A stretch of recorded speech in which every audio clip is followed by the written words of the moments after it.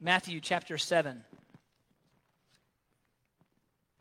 Matthew chapter 7. Welcome to week number 8 of our journey through the Sermon on the Mount.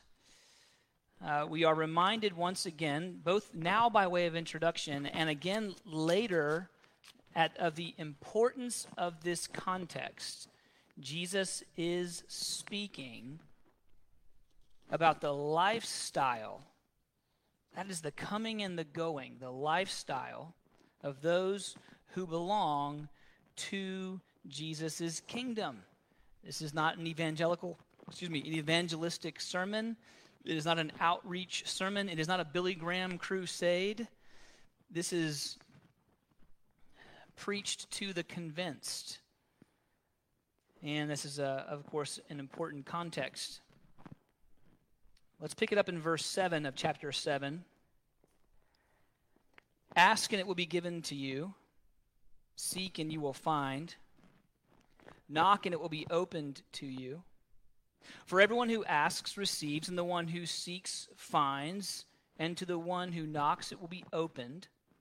Or which one of you, if his son asks for bread, would give him a stone? Or if he asks for fish, would give him a serpent? If you then who are evil know how to give good gifts to your children, how much more will your Father who is in heaven give good things to those who ask him? This is the word of the Lord.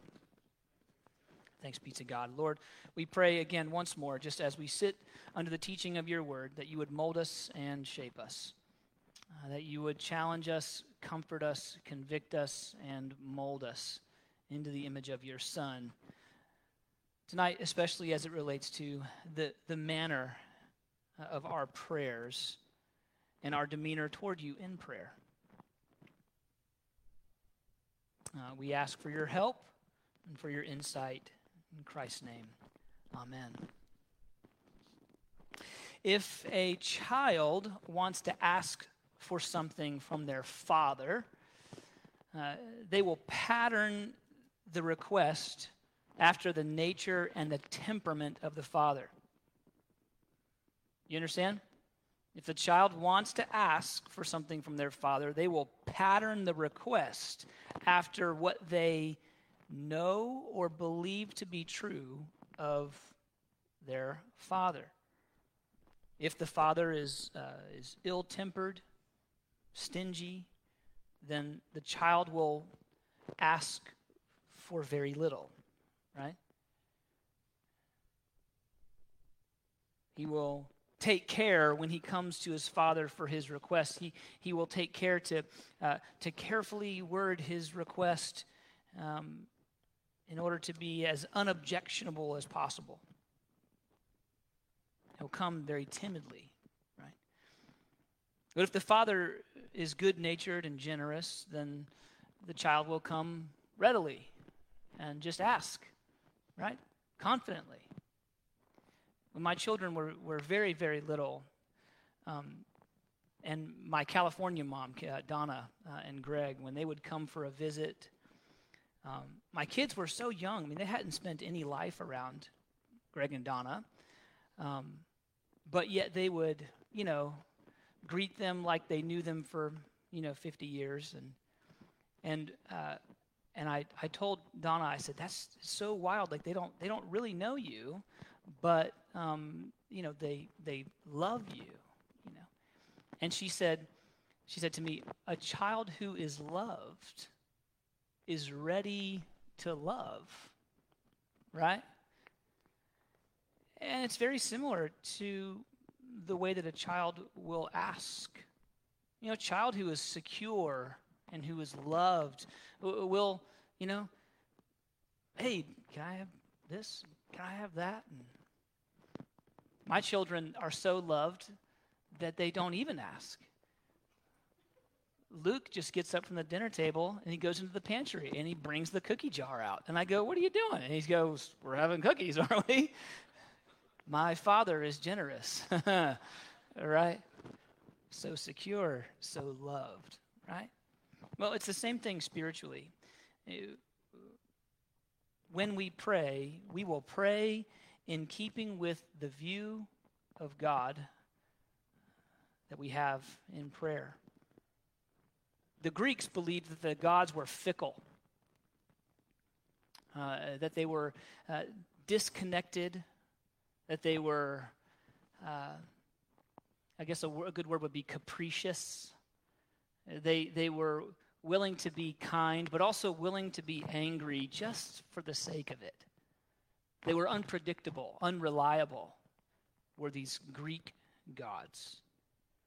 And so the Greeks would come fearful, very sort of hesitant to make requests of the gods that they worshipped. And all they could do was just hope that when the request comes to this divinity, this divine, that they'd be in a good and amicable mood. But Jesus presents in these verses a God who is gracious. And the one who believes that God is gracious will come to him boldly. He will not be afraid to ask for good things. And so this is the reason why these verses are so important. It isn't merely that Jesus tells us to pray. We find that all over the Bible. It's that Jesus describes the demeanor of the one who is being petitioned. And so the only question is, are we going to take Jesus at his word? When we pray, are we praying to the God who Jesus describes, or a version of God of our own making? That would be the question. When we pray, are we praying to the God that Jesus describes, or in our minds, a God of our own making? Well, I want to start the evening with, first, just a brief overview of the Scriptures, where we are, number one, we are encouraged to pray. And so here is a sample of the Scriptures encouraging us to pray. In Jeremiah, God tells the prophet, call upon me. Or maybe through the prophet to the people, call upon me, I will answer you. I will show you great and mighty things. Famously, Solomon, upon the inauguration of his tenure as the king over Israel, God appears to him in a vision, and he says, ask, what shall I give you? Recorded in Isaiah chapter 7, God says to King Ahaz, ask a sign of the Lord your God. Let it be as deep as Sheol or as high as heaven. Ask. Jesus in Matthew 18, again, I say to you, if two of you agree on earth about anything they ask, it will be done for them by my Father in heaven. Again, Jesus in Mark chapter 11, therefore I tell you, whatever you ask in prayer, believe that you have received it, and it will be yours. Jesus in John 14, whatever you ask in my name, this I will do, that the Father may be glorified in the Son. If you ask me anything in my name, I will do it. Which is, of course, why the habit of Christian prayer is to always pray in the name of Jesus. In the famous Abiding in the Vine, chapter John 15, if you abide in me and my words abide in you, ask whatever you wish and it will be done for you.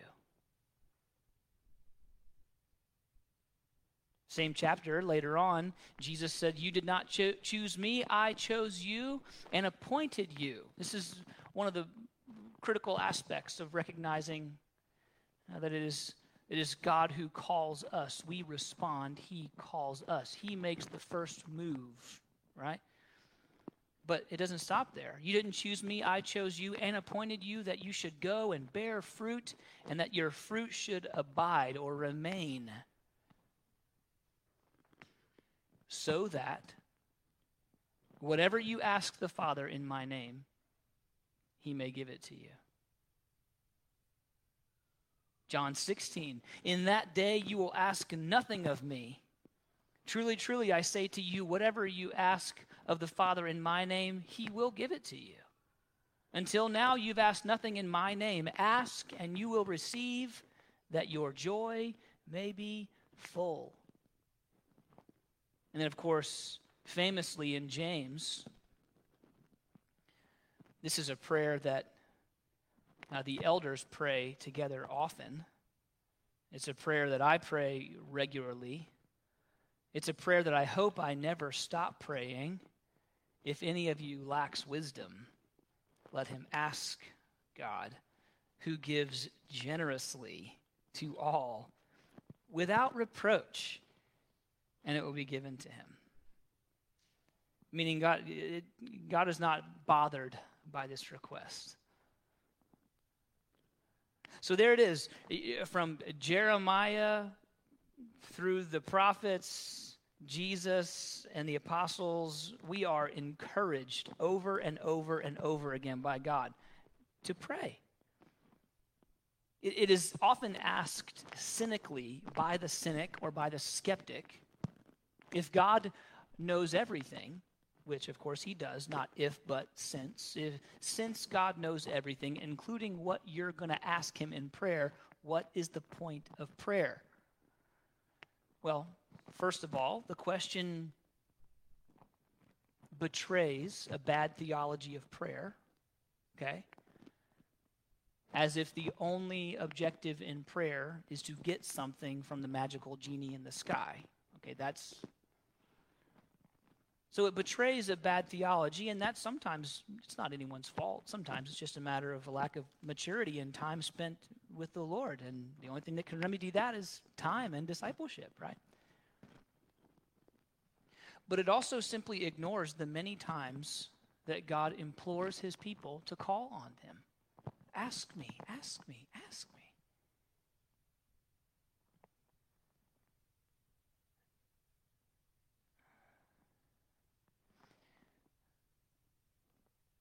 You know, I think it would be a very sad moment in my family if I were to ask, my children, hey, what do you want for your birthday? And they say, well, we know the economy is, not going great, and we know you're a pastor and stuff, and, that's not historically, well, I don't know, it depends on the context. It's not historically a lucrative, situation, and look, I did just get some new, shoes because I tore up my old shoes, and no, I don't need anything. I don't want anything. I don't deserve anything, really. I wasn't very good. If you only knew how many cookies I took when you weren't, and so, no, I'm good. Well, here I am, the father. I love to dote on my children. I arrange my monthly budget so that I can, when the birthday comes around, let's go for it, The father loves to dote on his kids. And it'd be a sad thing for me as a dad for my child to feel so worthless in my sight, so undervalued, that they would say, oh, no, I don't. That'd be a sad day for me. I can only think that same sentiment is experienced by the Father, only perfectly, right? So why do we pray? Well, first and foremost, the Scriptures, the Lord is calling on us, encouraging us to pray. However, we'll notice nextly that, number 2, there are conditions for prayer. Those verses that I just read, one after another, sounds like a blank check, right? Just fill out the check and I'll sign it.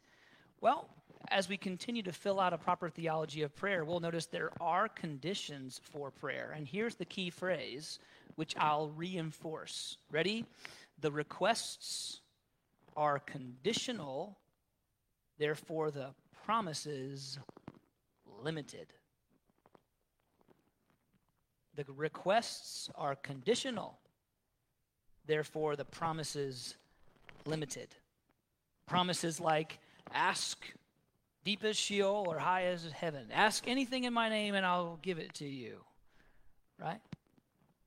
Well, what we find is that there are conditions to those prayers, and therefore the promise that comes in those verses is limited. Again, from James 1, if any of you lacks wisdom, let him ask. God gives generously without reproach, and it will be given to him. But, condition, but, let him ask in faith, with no doubting.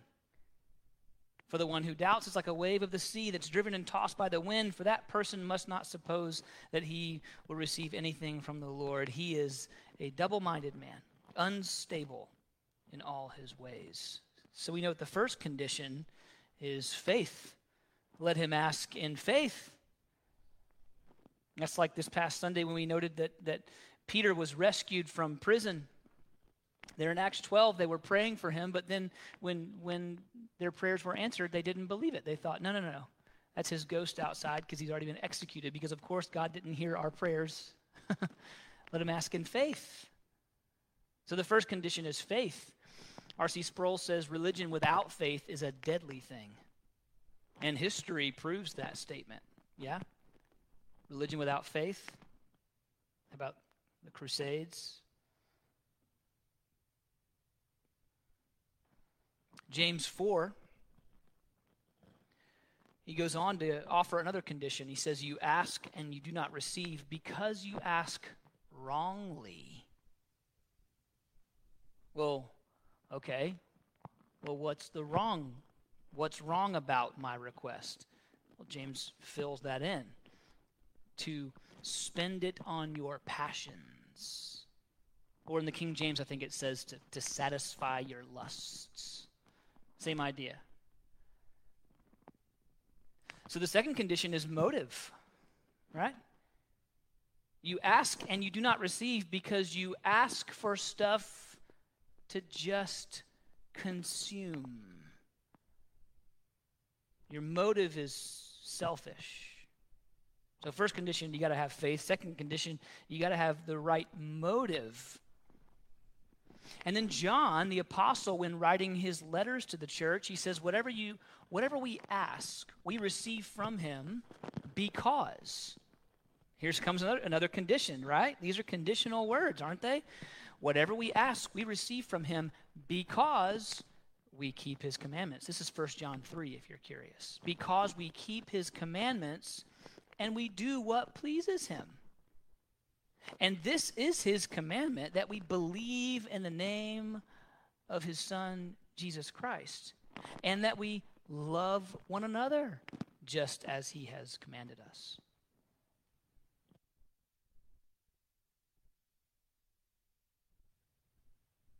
So the third condition is obedience. Obedience to Jesus' commands. Now, before you start saying, well, that sounds a little bit like legalism, let's remember that the Great Commission was to go and make disciples of all nations, baptizing them in the name of the Father and the Son and the Holy Spirit. And then what comes next? Come on, go ahead, say it loud. Teaching them to do what? Obey everything I have commanded you. Yeah. There is no such thing as a disciple who does not obey. This is his commandment, John says, that we believe in the name of his Son, Jesus Christ. Well, if you believe in Jesus, then you obey him, because to believe him is to believe that he is God. And to believe that he is God means he created the world. And if he created the world, then he's in charge of the world. And if he is Lord, Romans 5, 9 and 10, if he is Lord, that means he's in charge. So to believe him is to obey him. So the third condition is obedience. I mean, We begin to go through these conditions, and it begins to poke holes in our own prayer life, doesn't it?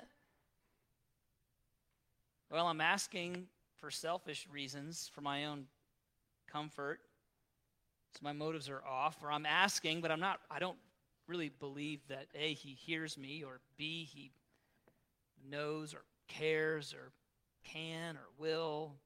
No faith, no confidence. I'm certainly not walking according to his commands. In fact, I'm harboring bitterness right now as we speak against my brother or my sister in the Lord. This is his command, that we believe and love one another. So I wonder, maybe my prayers aren't being answered because I'm not being loving to my brother or my sister in Christ. Maybe that's why my prayers aren't being answered. You see, as we begin to go down these conditions, they begin to shine a little light, don't they, in our hearts? Fourth condition, again, John is writing to the church, 1 John chapter 5. This is the confidence that we have toward him, that if we ask anything according to his will, he hears us. Another condition, if we ask anything according to his will, he hears us. So that's a fourth condition. The fourth is that our requests are consistent with his will. Well, what is the will of God? Well, there's 66 books. He has spoken his will, right? In every various shape and size and circumstance that humanity might find themselves in, the Lord has revealed his intentions. Right? Every emotional state you find yourself in, the Lord has revealed his intentions for it through the Psalms. So if we're going to pray according to his will, we have to know his word, right? But we certainly have to pray according to his will if we want to have any confidence that he will hear our prayers. And so, is it the Lord's will to heal you of your bodily ailment? Don't know. Is it the Lord's will to heal you of your spiritual ailment? Yes, for sure. Right? So, we ask for healing, but we know not whether it's his intention or his will to heal us. We know that it's his will to heal us eternally and glorify us. So we can certainly pray that with confidence according to his will. You see the difference? Fifth and final condition that I can find in the scriptures, right here in Matthew 7. These promises are made not to the masses, but to the disciples. And who is a disciple? Mark 8, Luke 9, take up your cross and follow me. So the fifth condition is simply that you are his child. That you're his child. Chuck Smith tells a story about early in his pastoral ministry. He went to do a house call. He went to do a house visit to a woman who had visited the church, and her husband answered the door, and he had no interest in speaking to the local pastor. His daughter was in braces on her legs all the way up to her hips because she was diagnosed with polio. And this man was pretty angry at God for allowing his child to contract polio.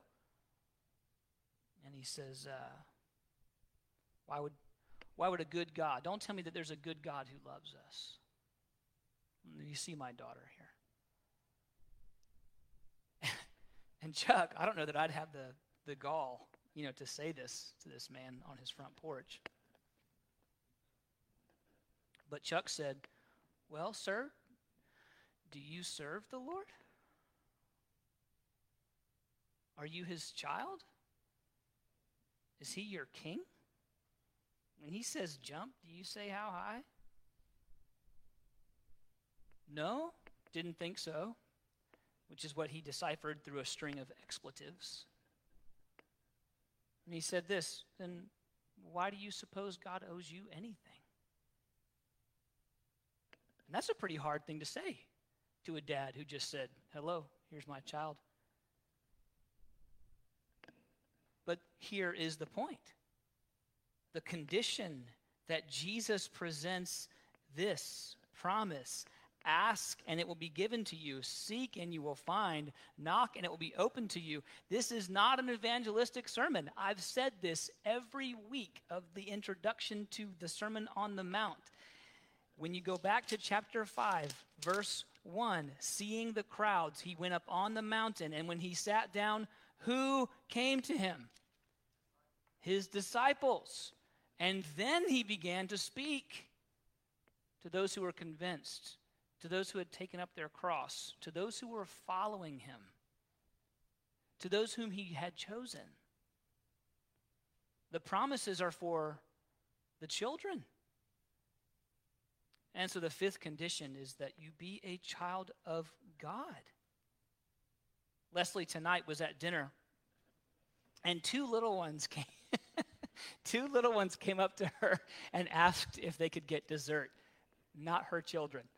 I think it was little Josie, and it was little Chris. I think it was, yeah. And both times she said, well, I think you have to go ask your mom. I think you have to go ask your mom if you can have dessert. And then she looked at me and she said, why are they coming up to me and asking me this? And I thought, well, I mean, it's kind of like my kids. They ask Pop. They don't ask me, hey, Pop, can I have some cookies? Don't tell Dad. I'm sitting right there, you know? And he always says yes, because he's Pop. Why did they do that tonight? Maybe just for me to have an illustration. What did she say? She said, I'm not your mom. I can't speak for her. You're not my child. I'm not responsible for you. In fact, I don't owe you anything. The requests are conditional. They must be offered in faith. They must be offered with the right motive. They must be offered by one who is obedient to the commands of Christ. They must be offered by one who is a child of God. Or else we should have no confidence whatsoever that the Lord hears us and we're coming to him with these types of promises. But it doesn't stop there. It begins broad, doesn't it? Ask and I'll give it to you. Anything in my name and I'll do it for you. Now we've got 5 conditions. You keep going, and really there's more. We come to number 3. Beyond conditions in prayer, we are compelled to prevail in prayer. Deuteronomy 4:29. God is telling through Moses and his, these are great sermons that he's preaching, kind of like this is his siren song, I guess, isn't that what you call it? And he's preaching and he's saying, listen, you've made this covenant before the Lord and you've promised that you're going to obey him, but God has already told me you're not. You're going to disobey him. And when you disobey him, he's going to do what he said he would do, which is export you from the land. You'll be taken captive by the same type of people who you drove out. They will be for you what you are to those people. So they will be my hand of justice or judgment on you, as you are my hand of judgment on the people who we're driving out of the land right now. And you'll be carried off. And they were, right? We know the story. He says, but from there, from captivity, you will seek the Lord. This is Deuteronomy 4:29. You will seek the Lord your God, and you will find him if you search after him with all your heart and with all your soul. That's prevailing in prayer. You will find him. You will seek after him. You will search for him if. You'll find him if you do so with all your heart and with all your soul. Of course, this is consistent with what, Jesus commanded. It's consistent with the Shema. with all your heart, soul, mind, and strength. David in the Psalm 105, he says, seek the Lord and his strength, seek his presence, ready? Continually. Seek his presence continually. I prayed about it twice. If my kids ask me for something and then don't mention it for a month, you know what I'm going to do? I'm going to know they didn't really want that thing to begin with. It wasn't that big of a deal. I'm glad I didn't spend my money on it because they lost interest in a hurry. Quite the contrary. When David was handing the kingdom over to Solomon, he said, and you, Solomon, my son, know the God of your father and serve him with a whole heart and with a willing mind. For the Lord searches hearts and understands every plan and thought. If you seek him, he will be found by you. Now remember, no one seeks God. Romans 3:11. No one loves God. No one loves good. No one seeks God. So the seeking is not a seeking for salvation.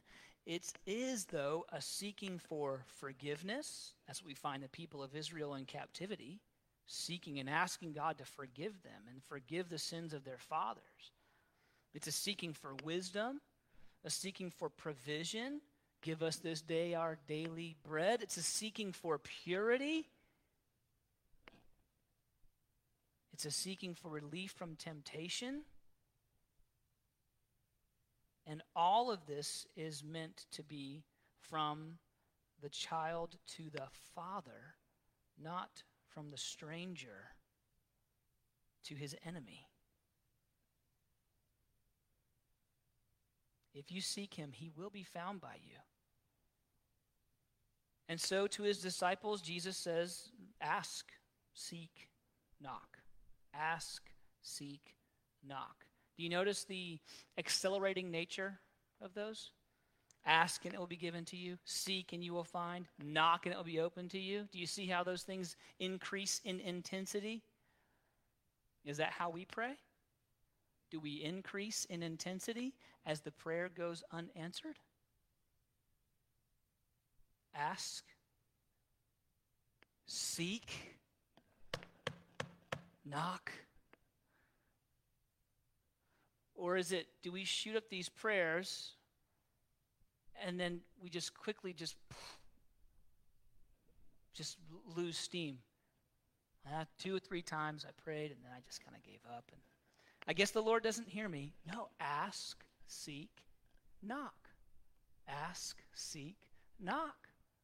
What might it look like, friends, if your unanswered prayers were offered with increased stamina and intensity instead of decreasing?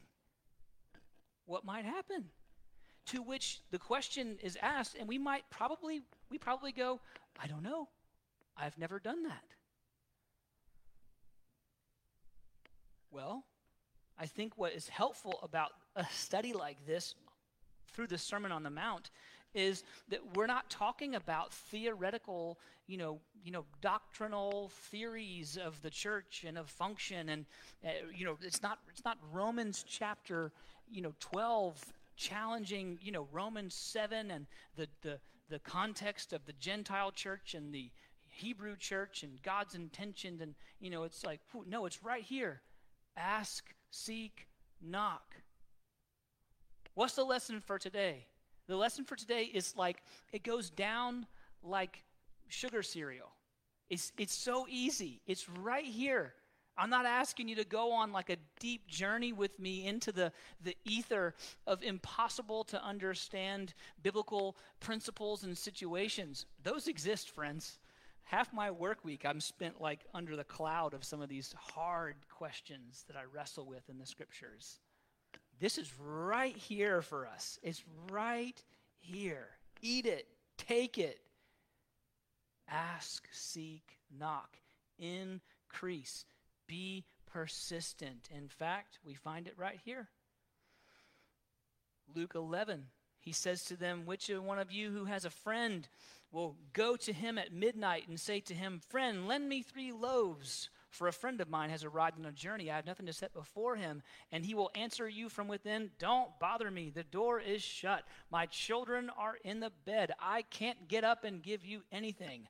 Jesus says, "I tell you, though he will not get up and give him anything because he is a friend, yet because of his impudence or his persistence, he will rise and give him whatever he needs." All right, fine. Whatever it takes to get you off my porch at midnight, here's your bread. And it's a good thing that you're a good friend, or I would have shot a stranger. You see, you know what I mean? That's the picture Jesus paints. So Jesus follows that up. "I tell you, ask and it will be given, seek and you will find, knock and it will be open to you." The parallel passage to what we're studying right now in Luke. Of course, famously, James 5, "Confess your sins to one another and pray for another that you might be healed."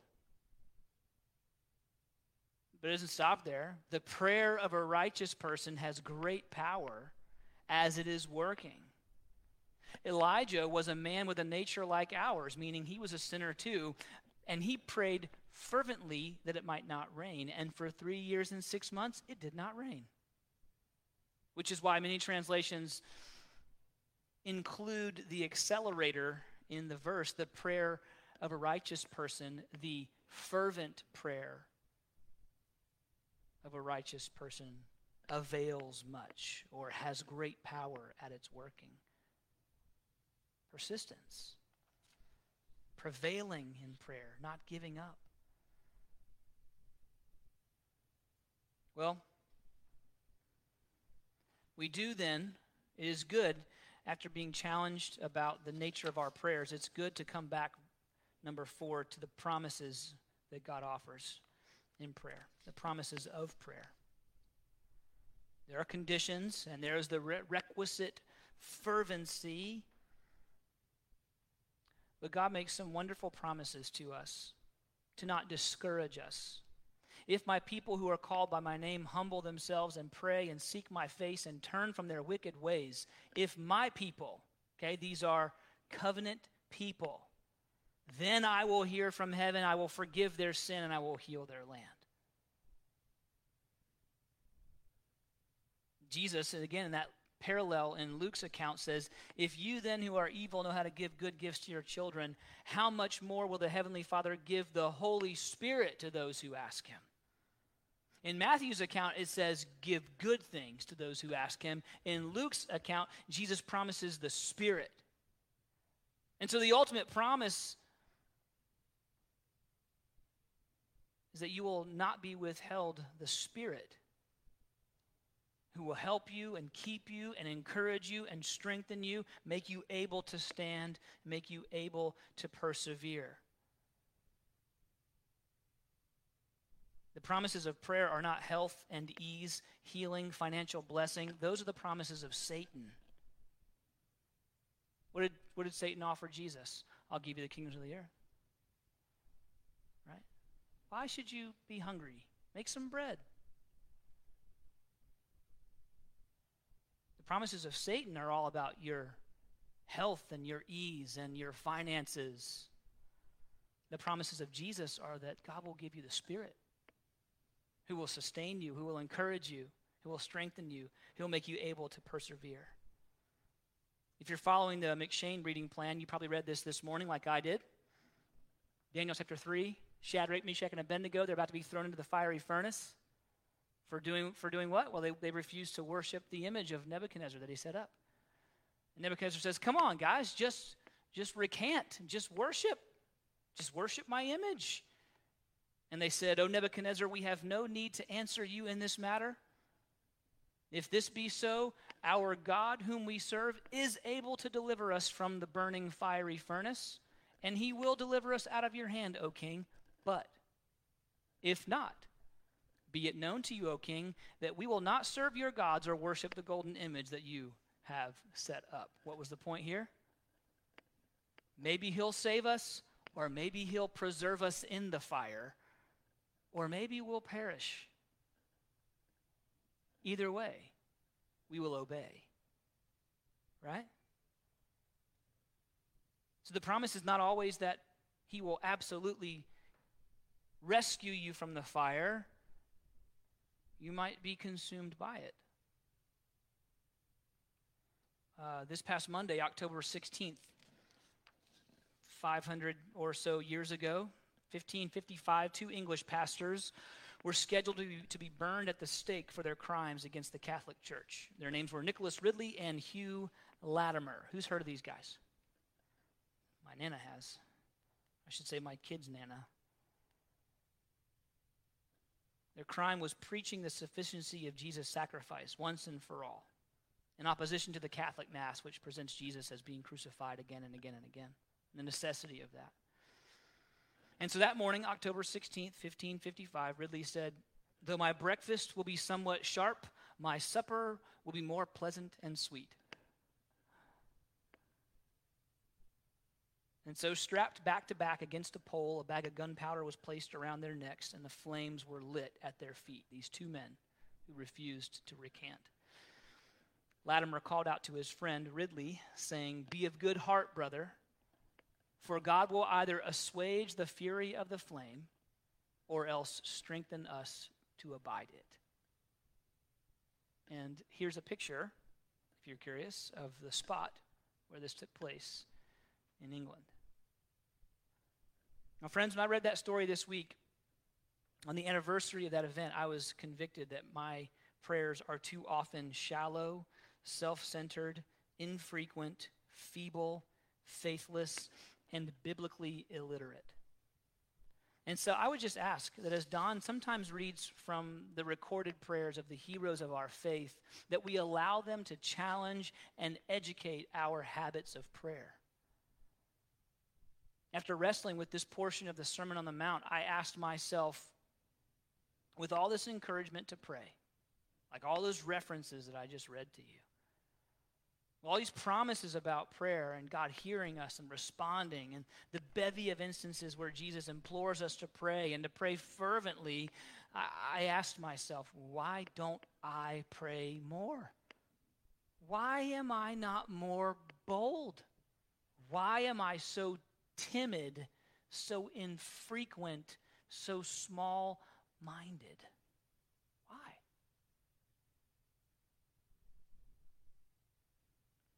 And it is my hope that my own personal conviction may be of benefit to you and give word to your own sense of conviction.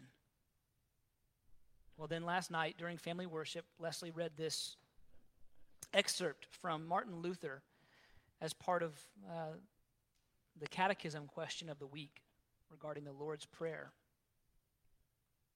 Luther asks, "Do you feel weak and timid? Flesh and blood always hinder faith, as if you're not worthy or fit and in earnest to pray. Or do you doubt whether God has heard you because you're a sinner? Do you feel weak or timid? Right? Do you feel unworthy, unfit? Do you doubt whether God has heard you because you're a sinner?" These are good questions, aren't they, friend?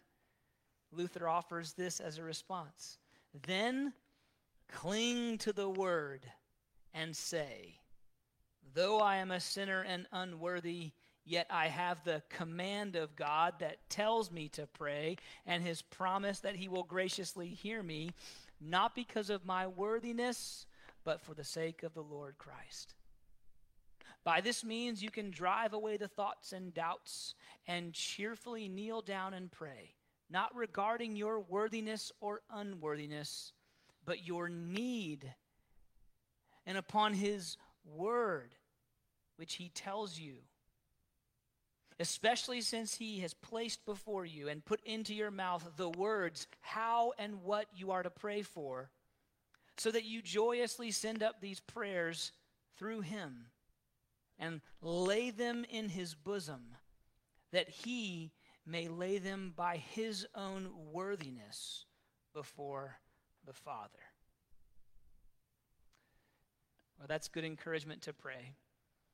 It's good encouragement to think not on our own worthiness to be answered by the Father, but to think on the worthiness of our mediator, Jesus the Messiah. Let's pray. Lord, thank you. Thank you for your word and the very practical nature of these portions of Scripture that we're examining together on these Wednesday nights. There's nothing, there's nothing terribly existential about this. You want us to come to you and to pray. You teach us through your word how to pray rightly. You've given to us a list of the conditions to weigh against our prayers. And should they meet those qualifications, we can come to you boldly and in faith and with persistence and have no reason to think that the Father who loves us, who died for us, would turn us away when we ask in faith and according to your will and in walking in a pattern of obedience, loving one another as your child in the faith. Oh Lord, help us. Remind us. Convict us to pray. In Christ's name we ask.